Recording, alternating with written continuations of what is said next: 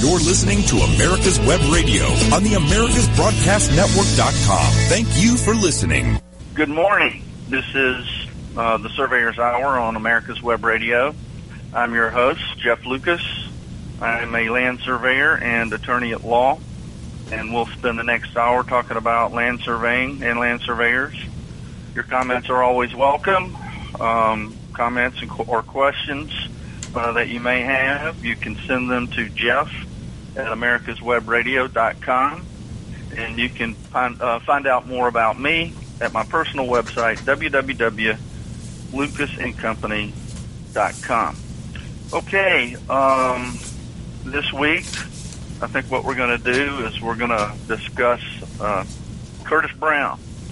He continues to come up as a point of discussion, and here just this last week, I was reminded of some things that I thought I might address on the show this morning.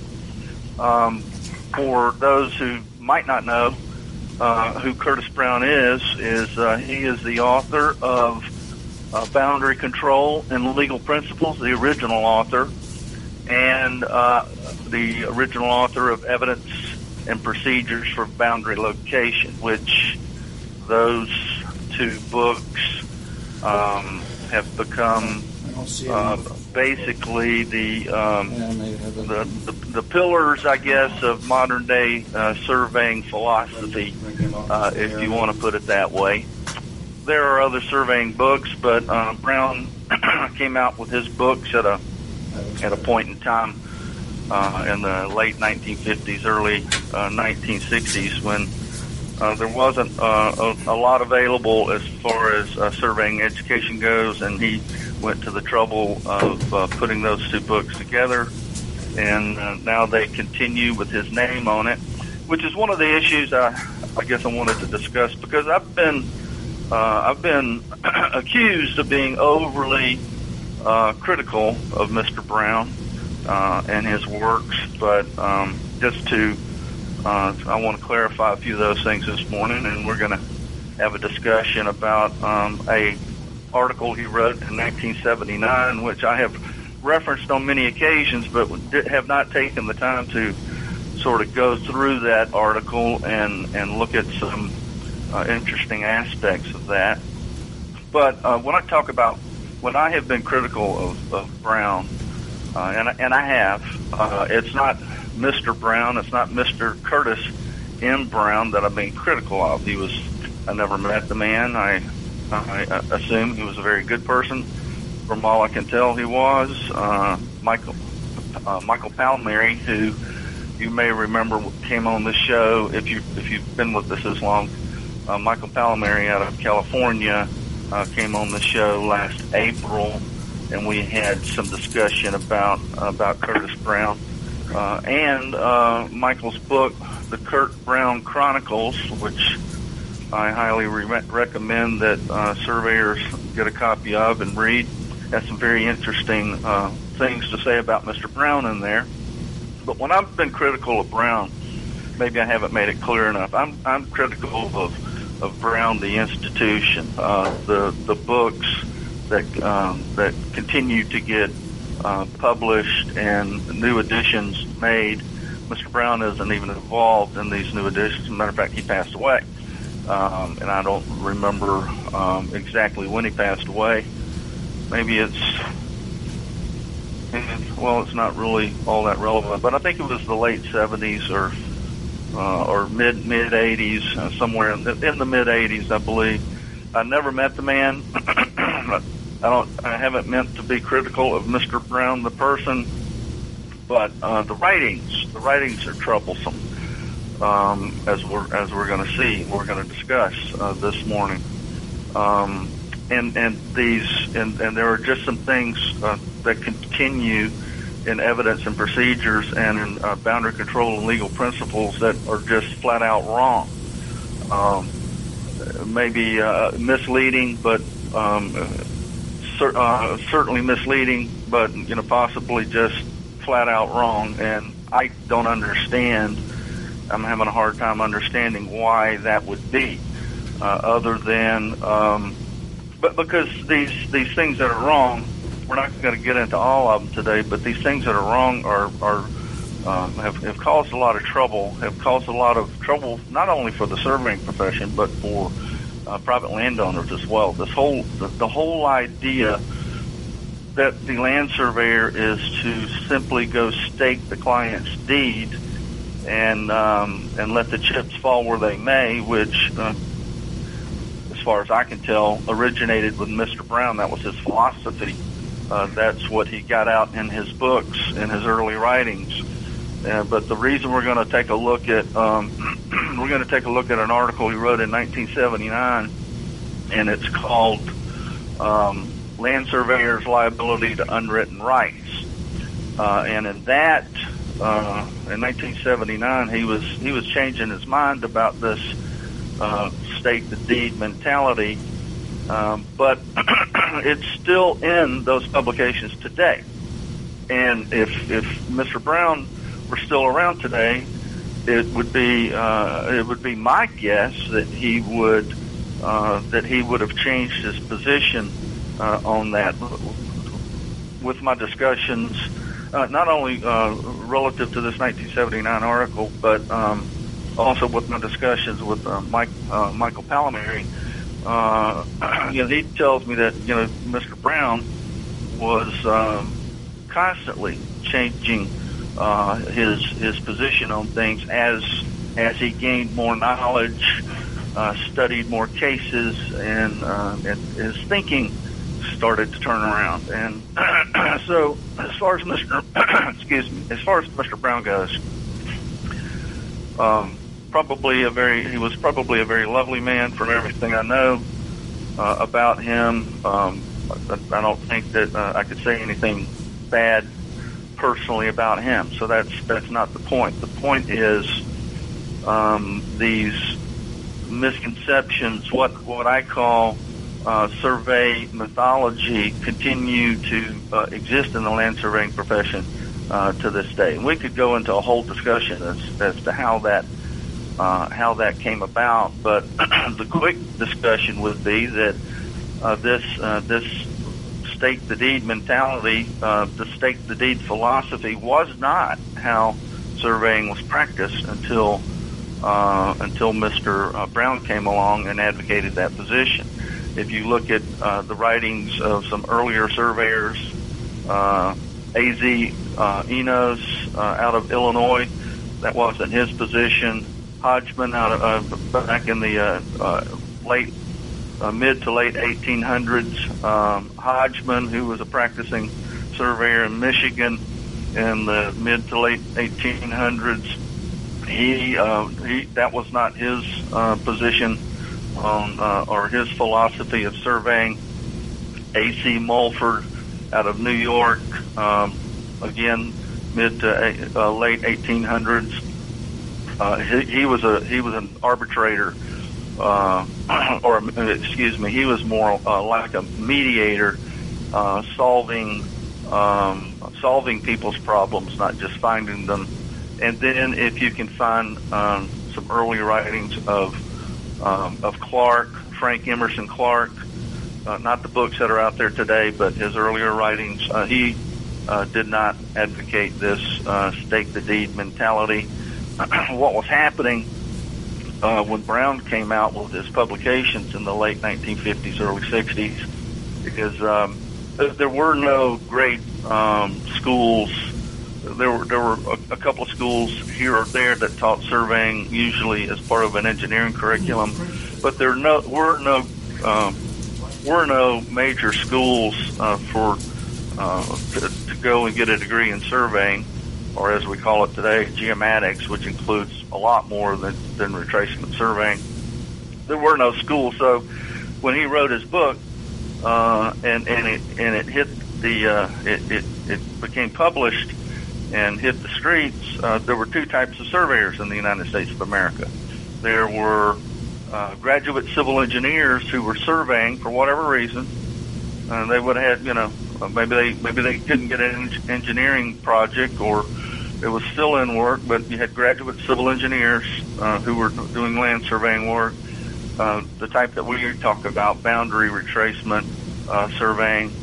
and then there were just purely apprentice surveyors. And when Brown came out and said, well, in essence, staking the deed is a math problem. You find a starting point, you find an azimuth, and then it's a math and measurement problem. So this was eagerly, this methodology was eagerly adopted by those surveyors in the 1950s, from the 1950s, 60s, 70s into the 80s and 90s, because it's a lot easier to find a starting point and an azimuth and simply lay out the geometry from the deed. That's a lot easier than doing a full-blown retracement of existing property lines, finding where they have become located on the ground. Retracement surveying is an evidentiary exercise. It's not a math stakeout problem. It's an evidentiary exercise. So, as we know with the current pandemic, the bell curve, that bell curve that they talk about or used to talk about on TV all the time, is called the law of diffusion of innovation. It was written by a guy. It was developed by a guy by the name of, I've got his book, Everett Rogers, and he discovered that all pandemics and all fads, fashion fads, and other such events that just that take off, they all follow a perfect bell curve. And so when Brown came out and said, well, we don't, all you got to do is stake out your client's deed and hide behind your client's deed, and that's surveying. Well, you got the early innovators came in and adopted that philosophy, and then you had your early adopters, and then you had your early majority, your late majority, and then finally your laggards at the very end of the sweep of the bell curve. And so that changed. That was what Malcolm Gladwell in his book, The Tipping Point. That's what he called the tipping point. You get to a certain point in the bell curve. You start from nothing. You get early innovators. You get up to the early adopters, and somewhere between 15 to 20%, 15 to 18%, there's this thing called the chasm. And if you can jump the chasm with this, whatever it is you're doing, a new practice model, an epidemic, if you can jump the chasm, then there's a tipping point and the entire bell curve takes place. So that, I think, and so Brown is to be credited for this. He fundamentally, at least according to earlier writings of surveyors and how they were practicing, he fundamentally, single-handedly caused a tipping point that flipped the entire procedure for modern-day boundary surveying. And so that I'm a little critical of, but not Mr. Brown. I'm not critical of Mr. Brown as a person, but these ideas continue in his publications to this day.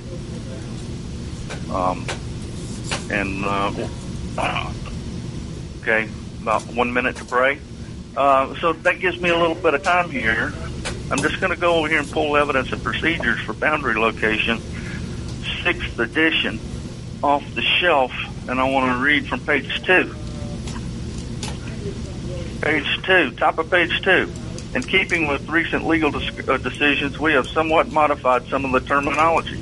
For instance, seldom is the term property line or property boundary used. It is our belief that property rights, including property boundaries, are legal questions and as such are not addressed by land surveyors. Surveyors locate boundaries or land boundaries or deed lines.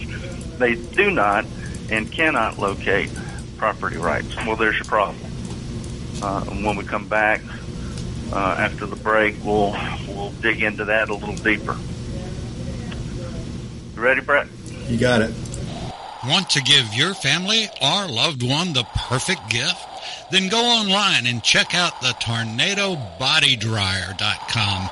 I love mine and the warm heat air massage it gives me after my shower. The Tornado Body Dryer is super. You'll love it, and you'll love having one in your shop. Quick Stakes, that's Q-U-I-K Stakes, are not just for surveyors. They are great for family and community gardens. Go online to www.quickstake.com or contact your local land surveying supply dealer and get you a box of Quick Stakes. You'll love them every year when you plant your garden.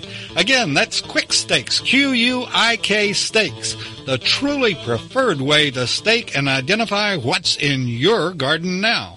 You're listening to America's Web Radio on the AmericasBroadcastNetwork.com. Thank you for listening.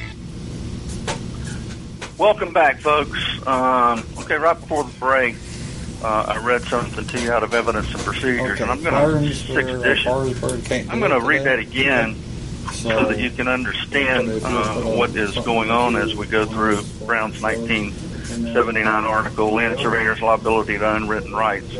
In keeping with recent legal decisions, we have somewhat modified some of the terminology. For instance, seldom is the term property line or property boundary used. That's the only thing that happens in court when there's a boundary dispute. The only thing that matters is the ultimate issue in the case, and that is where the property line is between the plaintiff and the defendant.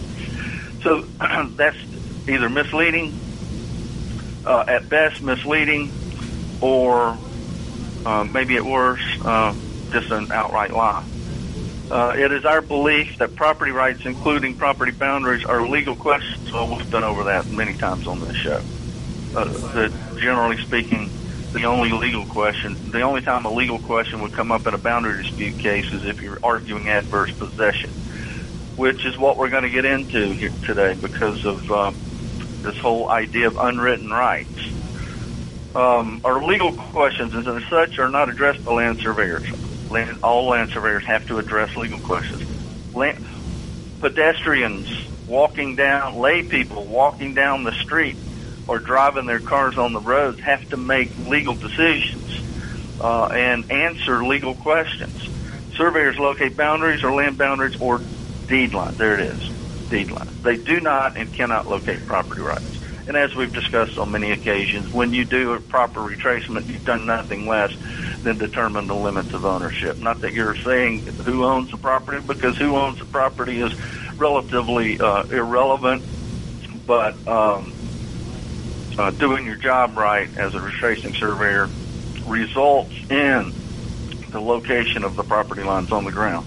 So let's get into his article there. I'm going to have to read some of this so that you get the point that he's making. Within the United States during recent years, vast changes have occurred in the laws regulating social relationships. Of these changes, those regulating liability and those diminishing the rights of private parties to the use of their land are of the greatest interest to land surveyors. Surprisingly, during this time, very few changes have taken place in the laws pertaining to land location procedures as based upon a written documents. While new wrinkles have been added here and there, the basics are intact. Yes, land titles are based on the written documents, but the written documents are not sacrosanct. The written documents, and in most cases, when there's a conflict between what's on the ground and what's written into the title documents, especially when we're talking about the measurements from the title documents, it's the title documents that will yield to what's already on the ground. These are just fundamental principles of surveying, fundamental boundary location doctrines. Liability for land surveyors has changed dramatically in the past decade. The increased number of lawyers and inflation of the cost of land are cited for reasons for the problems. The move against professionals generally began in the 1960s when parties began to sue doctors for malpractice. This movement spread to lawyers, engineers, and now land surveyors. Today, if people in this country have a mania, it surely, this is 1979 he's talking, it surely must be the desire to sue other people. Juries have been awarding such large claims that it is impossible to predict what the future will hold in cases against land surveyors. Well, it's not too impossible to predict because there's no money to sue land surveyors in many cases. There's the title company. The location question isn't a legal question. The title companies insure the legal question. The legal question is, what is your property? That gets insured. Now, if somebody's trying to take title from you, then the insurance, if you have title insurance, then the insurance company is supposed to come in and defend your title. That's what the title insurance contract is all about.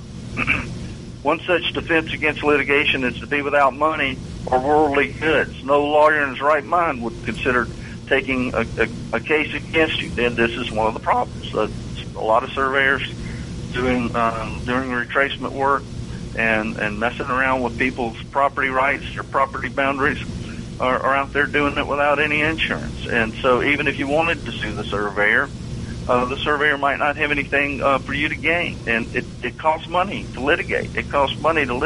So what usually happens in a boundary dispute case is the surveyor working under this philosophy of just simply staking the deed and let the chips fall where they may. The parties end up suing each other because they want to get their land back, and the surveyor kind of becomes, even though the surveyor may have started the lawsuit, the surveyor kind of becomes irrelevant to the discussion. So in many cases, surveyors don't even, who caused the problem, don't even get sued. After listening to land surveyors across the country tell me how rough it is to make a living, that might be one of the reasons for scarcity of suits against land surveyors. Okay, then he goes on to talk about Madsen's book, Understanding Your Professional Liability as a Land Surveyor. Interesting book. I read that several years ago.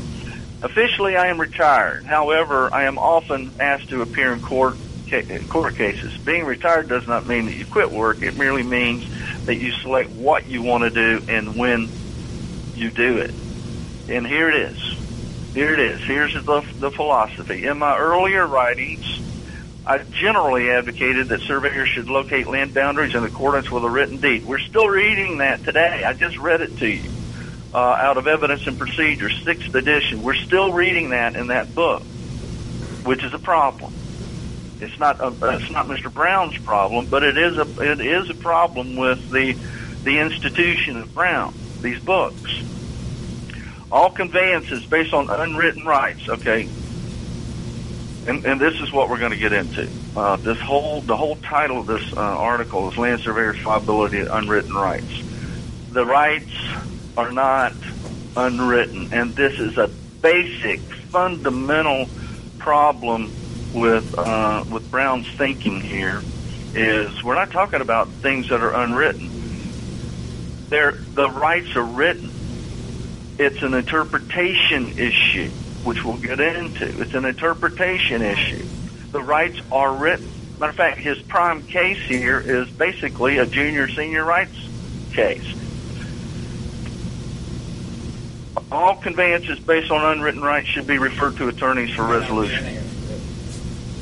The only thing the attorneys can do, they can't go out and survey the property. They can't give an opinion on the location of the property lines.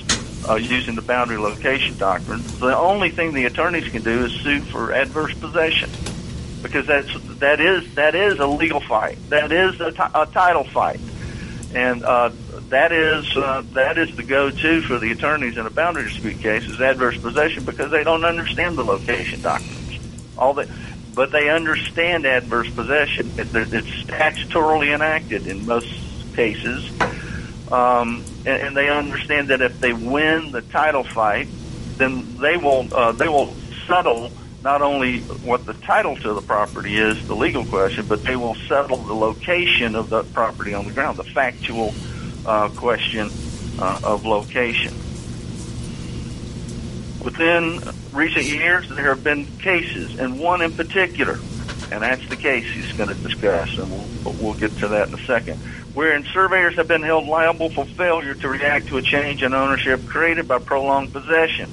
The purpose of this paper is to re-examine what the surveyor should do in the event title has been altered by a legal transfer of title by prolonged possession. Well, that's see, Brown came to the point of believing that title will pass with prolonged possession, and this is a position. And I mentioned Ted Madsen earlier. He had another little book that a friend of mine sent me called the Ultimate Zero Sum Game. Now Madsen was also a believer that once all of the elements of adverse possession were in place, that title automatically passes, and that's what Brown is basically saying here. He's seeing this as an unwritten transfer of title, which there basically can't be. That cannot happen in American American jurisprudence. By and large, the statute of limitations, which is applicable in all states, the statute of limitations says you cannot transfer property without a written document to memorialize the agreement. Property cannot, under the statute of frauds, cannot be conveyed without a written document. And adverse possession is therefore a potential property line that will not be come to fruition until you get your court decree. In most states, there are a couple of anomalies out there. One of them being Utah, where and we can get into that here in a little bit, but not too deep. Where it appears that if all the elements of adverse possession are in place, then the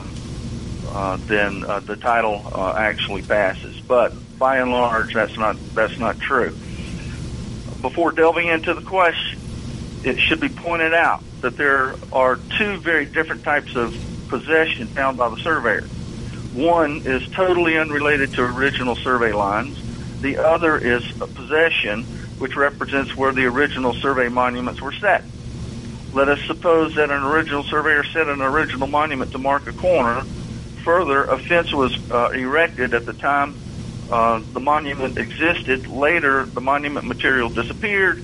Now, the fence is a monument to where the original monument was located. In this discussion, only possession unrelated to original monument lines and possession out of agreement with a written deed is being considered.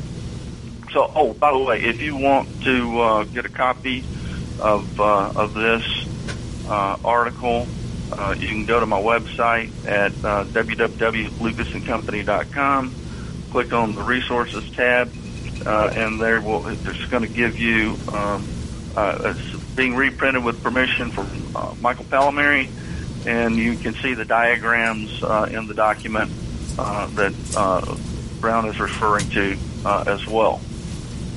So this is sectionalized lands, and just for those who aren't familiar with sectionalized lands, that's where the federal government went out and surveyed the great public domain into 1 mile squares called sections. Okay, we're coming up on a break, and we'll be back after these messages.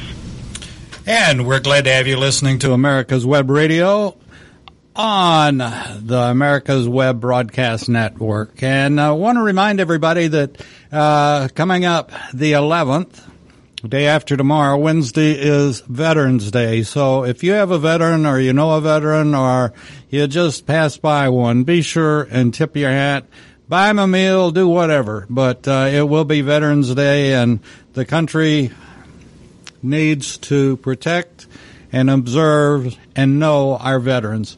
With that being said, too, you need to know that this show is being sponsored by Parker Davis Quick Stakes, and we appreciate Parker Davis and all that they do for the surveying industry. So get on board, order your markers or order your quick stakes today. Call 1-800-438-0387 and order your quick stakes today. We'd appreciate it, and Parker Davis would too. We'll be back with Jeff in just a moment. Quick Stakes is your answer to staking. Lightweight, easy to ride on, easy to use, easy to find, and won't break your back carrying them like the old-fashioned wooden stakes. Have you tried a sample?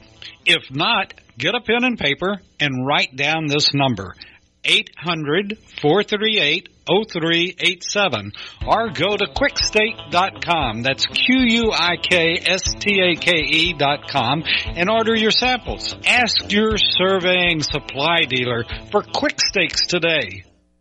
You're listening to America's Web Radio on the AmericasBroadcastNetwork.com. Thank you for listening.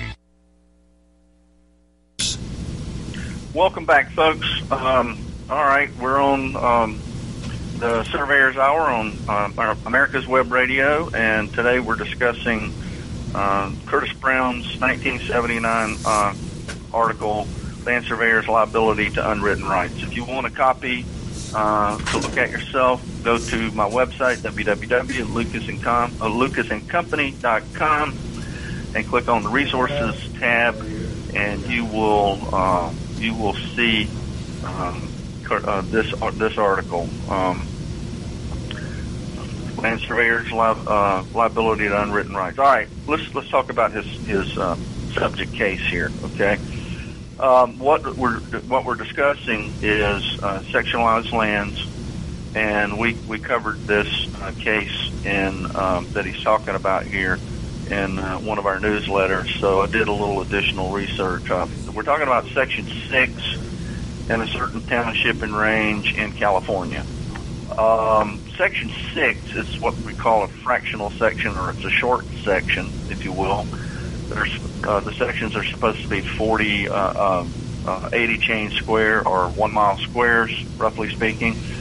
This particular section is only about 49 chains, a little over half a mile north to south, and roughly 77 chains east to west, so short.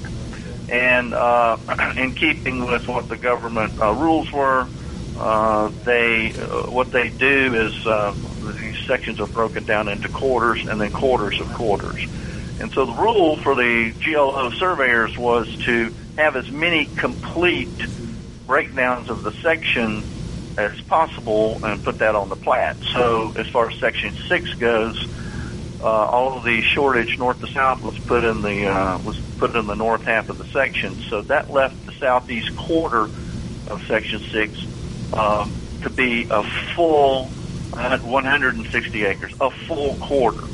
The shortage east to west was shoved up against the west boundary, and at 77 chains, that meant that they would get a full 80-acre lot as the east half of the southwest quarter.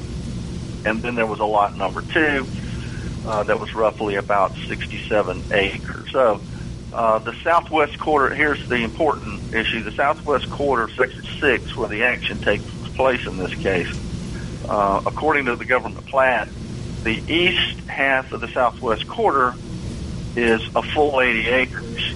And then the west half of the southwest quarter would get whatever's left over. And that, in this case, is about 67 acres. So therein lies your problem. We don't have 2 80-acre tracts. So his surveyor, below is described a case wherein a surveyor located the client's land exactly in accordance with the client's deed, yet found himself in trouble because he failed to take into account the adjoiner's occupancy. The facts are as follows. Surveyor A was asked to survey the following land: the east half of the southwest quarter of Section 6, such and such township and range in California, in accordance with the official government plat. So in accordance with the official government plat, the east half of the southwest quarter is a full 80 acres, and he has a sketch here. The official plat disclosed that said east half was a full 80 acres, whereas the remaining southwest quarter was labeled as Lot 2, was roughly 67 acres. Using the rules given in the booklet, Restoration of Lost and Obliterated Corners and Subdivision of Sections, Bureau of Land Management, the surveyor did correctly locate the east half. There was a little excess, which was properly divided among the parcels. Upon this point, the surveyor did everything exactly correct. He could not have defaulted. What happened next did create a problem. During the course of the survey, Surveyor A observed a fence encroaching onto his client's lands by a little more than 13 acres, the difference between 67 acres and 80 acres. At each end of the fence, a surveyor stake was found. In California, a surveyor must put his number on every property stake that he sets. And he was contacted. The other surveyor was contacted by Surveyor A. The adjoiner's deed reads as follows. The west half of the southwest quarter of containing 80 acres. That was the deed of the adjoiners. The west half of the southwest quarter containing 80 acres. Now, if you look at the government plat, it's not the west half of the southwest quarter is only 67 acres. It's lot number 2. It's not really an aliquot part. It's a lot. It's supposed to only have 67 acres. Further facts were the dividing fence was old, more than the statute of limitations, 10 years. The adjoiner was occupying 80 acres. And at one time, one party owned all of the southwest quarter and sold off the west half containing 80 acres first. This is critical. What he doesn't tell you, and I can explain, hopefully, where you can visualize it, in 1892, the government sold the southwest quarter of Section 6 to McKinnon. In 1905, McKinnon sold to Robert Thiel the west half of the southwest and the east half of the southwest, containing 160 acres according to the official plat. All right, so both halves get called out in the conveyance from McKinnon to Thiel. One is the west half of the southwest, the other is the east half of the southwest, containing 160 acres. Obviously, neither McKinnon or Thiel ever bothered to look at the plat, because the plat will tell you it's not 160 acres, it's 13 acres short. Then what happened next was Thiel sold the west half of the southwest quarter and the east half of the southwest quarter, according to the official plat. He sold in 1905. He sold the west half to Doyle, the west half of the southwest containing 80 acres. Then in 1910, 5 years later, he sold to Cabot the east half of the southwest, according to the government plat. Then to Johnson, and then Johnson to Butler in 1964. So nobody goes onto the property until about 1964. But in 1905, Doyle bought the west half, containing 80 acres, and he's been occupying the thing ever since. The 80 acres. He put his fence up to tell all of the world. He had a surveyor come out, and we're going to tell all of the world where my boundary line is, and the surveyor came out and measured 80 acres, and Doyle went into possession and fenced his line. Then, in somewhere around 1965, Murray and McCormick, surveyors, came out with their client's deed, which said the east half of the southwest, according to the government plat, and they looked at the government plat and said, well, this guy gets 80 acres, so they jumped the fence and created a 13-acre overlap. Now, this was considered by Brown to be unwritten means, the conveyance of 80 acres by unwritten means, the acquisition of that 80 acres, the acquisition of the 13 acres by unwritten means, but there was nothing at all unwritten about this. This is simply a junior-senior rights issue. But see, here's another mistake that Brown made. He thinks that somehow the government plat has to be observed in a private conveyance of land. It doesn't. That's a complete misunderstanding of the instructions, the GLO and BLM instructions on the subdivision of sections. Once that west 80 acres got sold out of a common grantor, the 13 acres went with it. It doesn't matter what the government plat says at that point in time, and this is one of the problems that Brown never realized. During the course of the surveyor, Surveyor A observed a fence encroaching on his client's deed lines by a little more than 13 acres. At each end of the we already talked about that. On the theory that acreage was subordinate and the client had a written deed to the east half, Surveyor A monumented the deed as written. Acreage is not, that is not a hard and fast rule, that acreage is, will be subordinate in all cases. The common grantor sold 80 acres to Doyle. Doyle went in possession. His deed says 80 acres. So that's going to be 1,320 feet roughly by 2640. That's what he was sold. He couldn't sell the same strip again a second time to the junior conveyance. He disclosed the fence line and wrote in the gross area, including the approximate 13 acres fenced by the adjoiner. The buyer purchased land based on the acreage figure per acre purchase price, and the title company insured title on the basis of the survey. We've gone over this before too. The title, maybe we have, maybe we haven't. I might have done this in a webinar. I don't remember. But the title company then insured the Murray and McCormick survey, insured the overlapping 13 acres in favor of Butler. And then when Butler tried to go in and occupy his land, he got into a lawsuit with Doyle.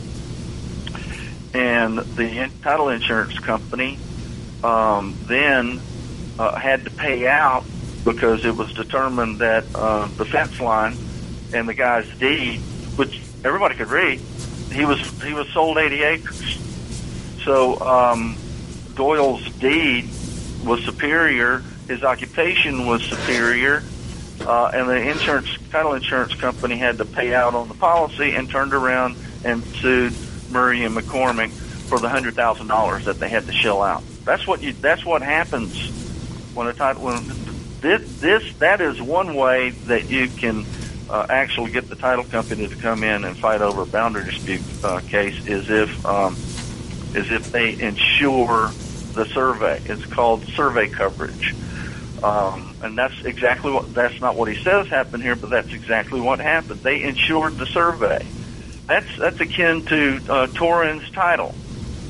When they removed the survey exception, because Butler proffered a survey to get his title insurance policy, he not only got title insurance, he also got location insurance based on the Murray and McCormick survey. And then they, in turn, got sued by the title company for indemnification on the $100,000 they had to shell out for the 13-acre loss. Yeah, when the buyer tried to occupy the land, then they got into a lawsuit, $100,000. The point to bring out is that the title company was acting as a third party. They did not pay the surveyor's original fee for the work. It doesn't matter. It doesn't matter. The land under the insurance policy, the landowner proffered a survey and got his title policy. Okay, we'll pick up right there after the break. Okay, and need for all of you folks to get out a pen and paper, particularly if you're interested in estate sales.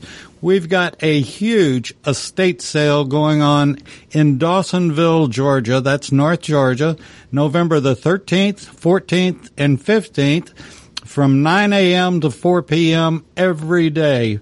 You don't want to miss this amazing whole home estate sale. Get more information write this down, www.estatesales.net /Georgia/Dawsonville /305-342-702-988. And this estate sale is being carried on by Elite Estate Sales, LLC. So again, contact or look it up. It is huge. I guarantee everything from furniture to antiques, hundreds and hundreds, literally thousands of books. You got some audio-visual equipment that's professional, gardening items, memorabilia from, they've got everything, CSA, flag, CSA, a lot of stuff. It is huge, folks. I know it very well. A lot of antiques, a lot of crystal, you name it, it's there. So mark it on your calendar, November the 13th, 14th, and 15th. That's this coming weekend. So be sure and make plans to go to Dawsonville and go to the website first and check it out. www.estateSales.net/Georgia/Dawsonville /302-342-702988. It'll be worth your while if you're into estate sales. So with that being said, I want to remind everybody to call Parker Davis and order your quick steaks as things are booming and gonna boom even more. Your business is going to be great the last part of this year and going into 2021. So we appreciate you listening. And right now, let's get back to Jeff and the case that he's working on. So, Jeff, it's all yours. Thanks, David. Appreciate it. All right, welcome back, folks. We're going to wrap this up this week. We'll do something different next week. We're looking at Curtis Brown's 1979 article, Land Surveyor's Liability to Unwritten Rights. You can download a copy of it at my website, www.lucasandcompany.com, under the Resources tab. Okay.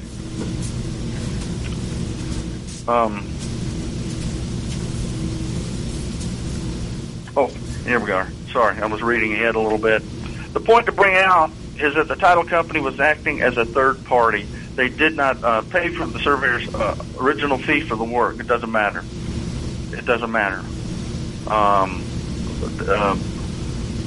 He doesn't get into the details of this, but if you do a survey for someone like Butler, they probably did an ALTA survey, and this is the whole purpose of the ALTA survey, is to remove the survey exception. The title company then insures not only Butler's title to the 13 acres, but also the location according to the survey. And that's more than likely why Murray and McCormick got sued. As a matter of law, the surveyor is liable to third parties that have been damaged. This is the case where a land surveyor correctly located the client's boundary lines in accordance with the writings with the writings of the client, yet was held liable for failure to recognize ownership rights of the adjoiner. The implications suggested by this case deserve further analysis. This is wrong. Brown just got it wrong here. The surveyor did not correctly locate the property in accordance with his client's deed. Junior senior rights are involved here, and not only that, the occupied line. Occupation, as many courts have said, is evidence of written title. It's evidence of the correct title to the property, the correct location of the title lines. And the surveyor ignored it. The title company ignored it. He showed the overlap on his survey. This is a case where the surveyor shouldn't have been sued because the title company had his survey. He showed the overlapping area. But Brown insists that he didn't put a neon light on the overlapping area, and that's why he was held liable. With the benefit of 20/20 hindsight, let us look at the case and see what the surveyor could have done, if anything, to have avoided liability or at least reduced liability to some degree. The first question to explore: what did the client have in mind when he asked the surveyor to locate his boundaries? Was he asking the surveyor to locate his ownership or just the deed lines? As all surveyors should know. And this is the crux of the problem. This is it. This is the issue. There is a vast difference between ownership and written deed rights. I wouldn't say a vast. The differences usually aren't vast. The written deed is merely evidence of ownership, not proof of ownership. Title to land can be transferred by unwritten rights. No. It can't. By and large, no. Title to property cannot be transferred by unwritten rights. There's this little thing called the statute of frauds that says you cannot convey land through unwritten means, through unwritten by unwritten means. He says transferred by unwritten rights. No, it would be by unwritten means. From my experience with clients, very few know that there's a difference between the two. Most clients want to know what they own. Yes, exactly. That is exactly what they want to know. What do I own? What do I own? They want a surveyor to come out and give an opinion on what they own. The courts will probably find, if the surveyor doesn't make it clear, he's not. I'm not surveying your ownership. I'm just staking out your deed. The courts will probably find that the surveyor contracted to locate the lines of ownership and to hold that the client is entitled to rely on that standard of duty by the surveyor. That is the whole purpose of doing a retracement survey, is to find where the property boundary lines, no matter what evidence and procedure says, to find where the property boundary lines are located on the ground. That's the only thing that matters. That is the only thing that will matter when this thing goes to court. Within the United States, in most areas, the first right to land must be acquired via a writing, however defective. After the written title is obtained, except in Torrens title areas, imperfections in the writings can be corrected by long possession of the land area and can be enlarged or diminished by acts of adjoining land. He's on the verge here. He's on the edge of the boundary location doctrines, but he doesn't recognize that's where the step needs to be taken. Written title alone is not the only consideration in determining who owns property. Actual physical possession of the land can result in the passing of title. No, actual possession can be the identifying marker of where the property lines are located. In order of importance, elements determining who has ownership of land, a legally consummated unwritten right ranks higher than a written title. Okay, he's just wrong there. The second question to explain: can the surveyor monument lines of ownership obtained by unwritten means? To my knowledge, absolutely nothing in the law prevents him from doing so. Clearly, from my conversations with attorneys, this is not the unauthorized practice of the law. If the surveyor chooses to claim that a possessory right is ripened into a fee title, he is certainly privileged to do so. The real question is, what should he do? The third question to explore: whenever a surveyor finds possession out of agreement with written title and he determines that title has or probably has passed due to unwritten conveyance, what are his obligations and what should he do? See, the article just added confusion to what was already in 1979 and the 80s and the 90s, what was already a chaotic practice of land surveying. This just adds confusion. And what takes the confusion away are the boundary location doctrines. That's what they're there for. And all of them, except for one, adverse possession, are pure factual questions. There's no legal question here at all. And we've read these off before, but in light of what we're hearing here from Mr. Brown, let's just go through them. Adverse possession, that is both a title, a legal question, a title doctrine, and it is a location doctrine. And as I said, that's the first go-to for the attorney in a boundary dispute case.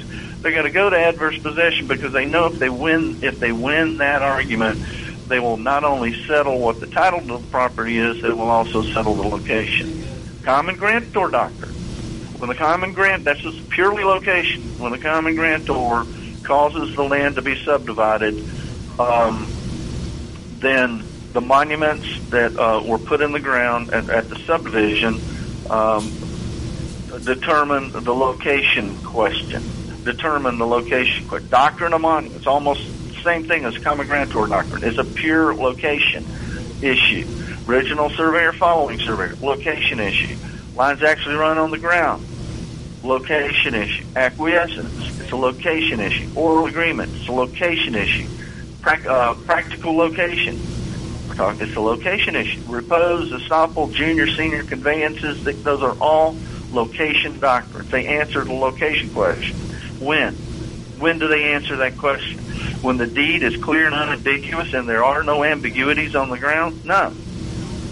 It answers the location question when we have ambiguities. Brown's example is a perfect ambiguity. Your client's deed says the east half of the southwest quarter, according to the government plat. You go out there and you measure off the east half according to the government plat, which you're going to end up with roughly 80 acres, and you jump over a fence in order to do that, a long established fence in order to do that. And you fail to recognize that fence is enclosing another 80 acres. Somebody else's 80 acres.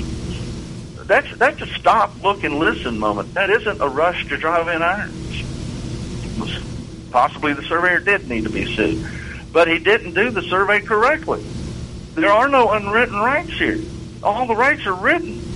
So what are you supposed to do? Well, when there's a dispute, Brown asked the question, what are his obligations? The obligation is to do your job correctly. So what boundary location doctrine was in play for Brown's sample case? It was the common grantor doctrine. The common grantor doctrine. But the common grantor didn't subdivide the southwest quarter into as shown on the government plat. Where's it written that he has to? Where's it written that he has to? Let me just read you something right out of the manual. Where's it written that he has to? In the public land survey system, a corner is fixed in position by operation of law. Corners marked in official surveys, followed by use or fixed in position by monuments. Only a small portion of corners are marked on the ground in the original survey. They didn't subdivide the sections in the field. The government surveyors didn't. Subdivision of section corners are generally not marked. Their positions are fixed on a plat by protraction. They drew lines on a map. But then those positions are fixed on the ground by the survey process of running and marking the lines between the marked corners and setting monuments. And that was right out of BLM Manual, Section 3-99. Did you set up a show? No, I did not. Do you mind doing that right quick? Who's supposed to do the subdivision of the sections? That's the work of the local surveyor, 3-132. And finally, the Bureau of Land Management assumes no control over the direction or the acts of local and county surveyors and the manner of the subdivision of sections. Because the government has the GLO plat in that first conveyance of the west half of the southwest corner of Section 6, the government plat is totally irrelevant. The government plat is totally irrelevant, and this is what Brown he didn't see. He didn't see. There's more. Download his article. It's a good article. The bottom line here for Brown was he was changing in 1979. He was changing his thinking on this whole philosophy of stake the deed, because this guy in Brown's mind staked the deed and was still wrong. So my hat's off to Curtis Brown for being open-minded, and he was in the process of changing his mind. All right, we'll pick up either with a guest next week or another topic, and I appreciate you being here today. Have a great week. You're listening to America's Web Radio on the AmericasBroadcastNetwork.com. Thank you for listening.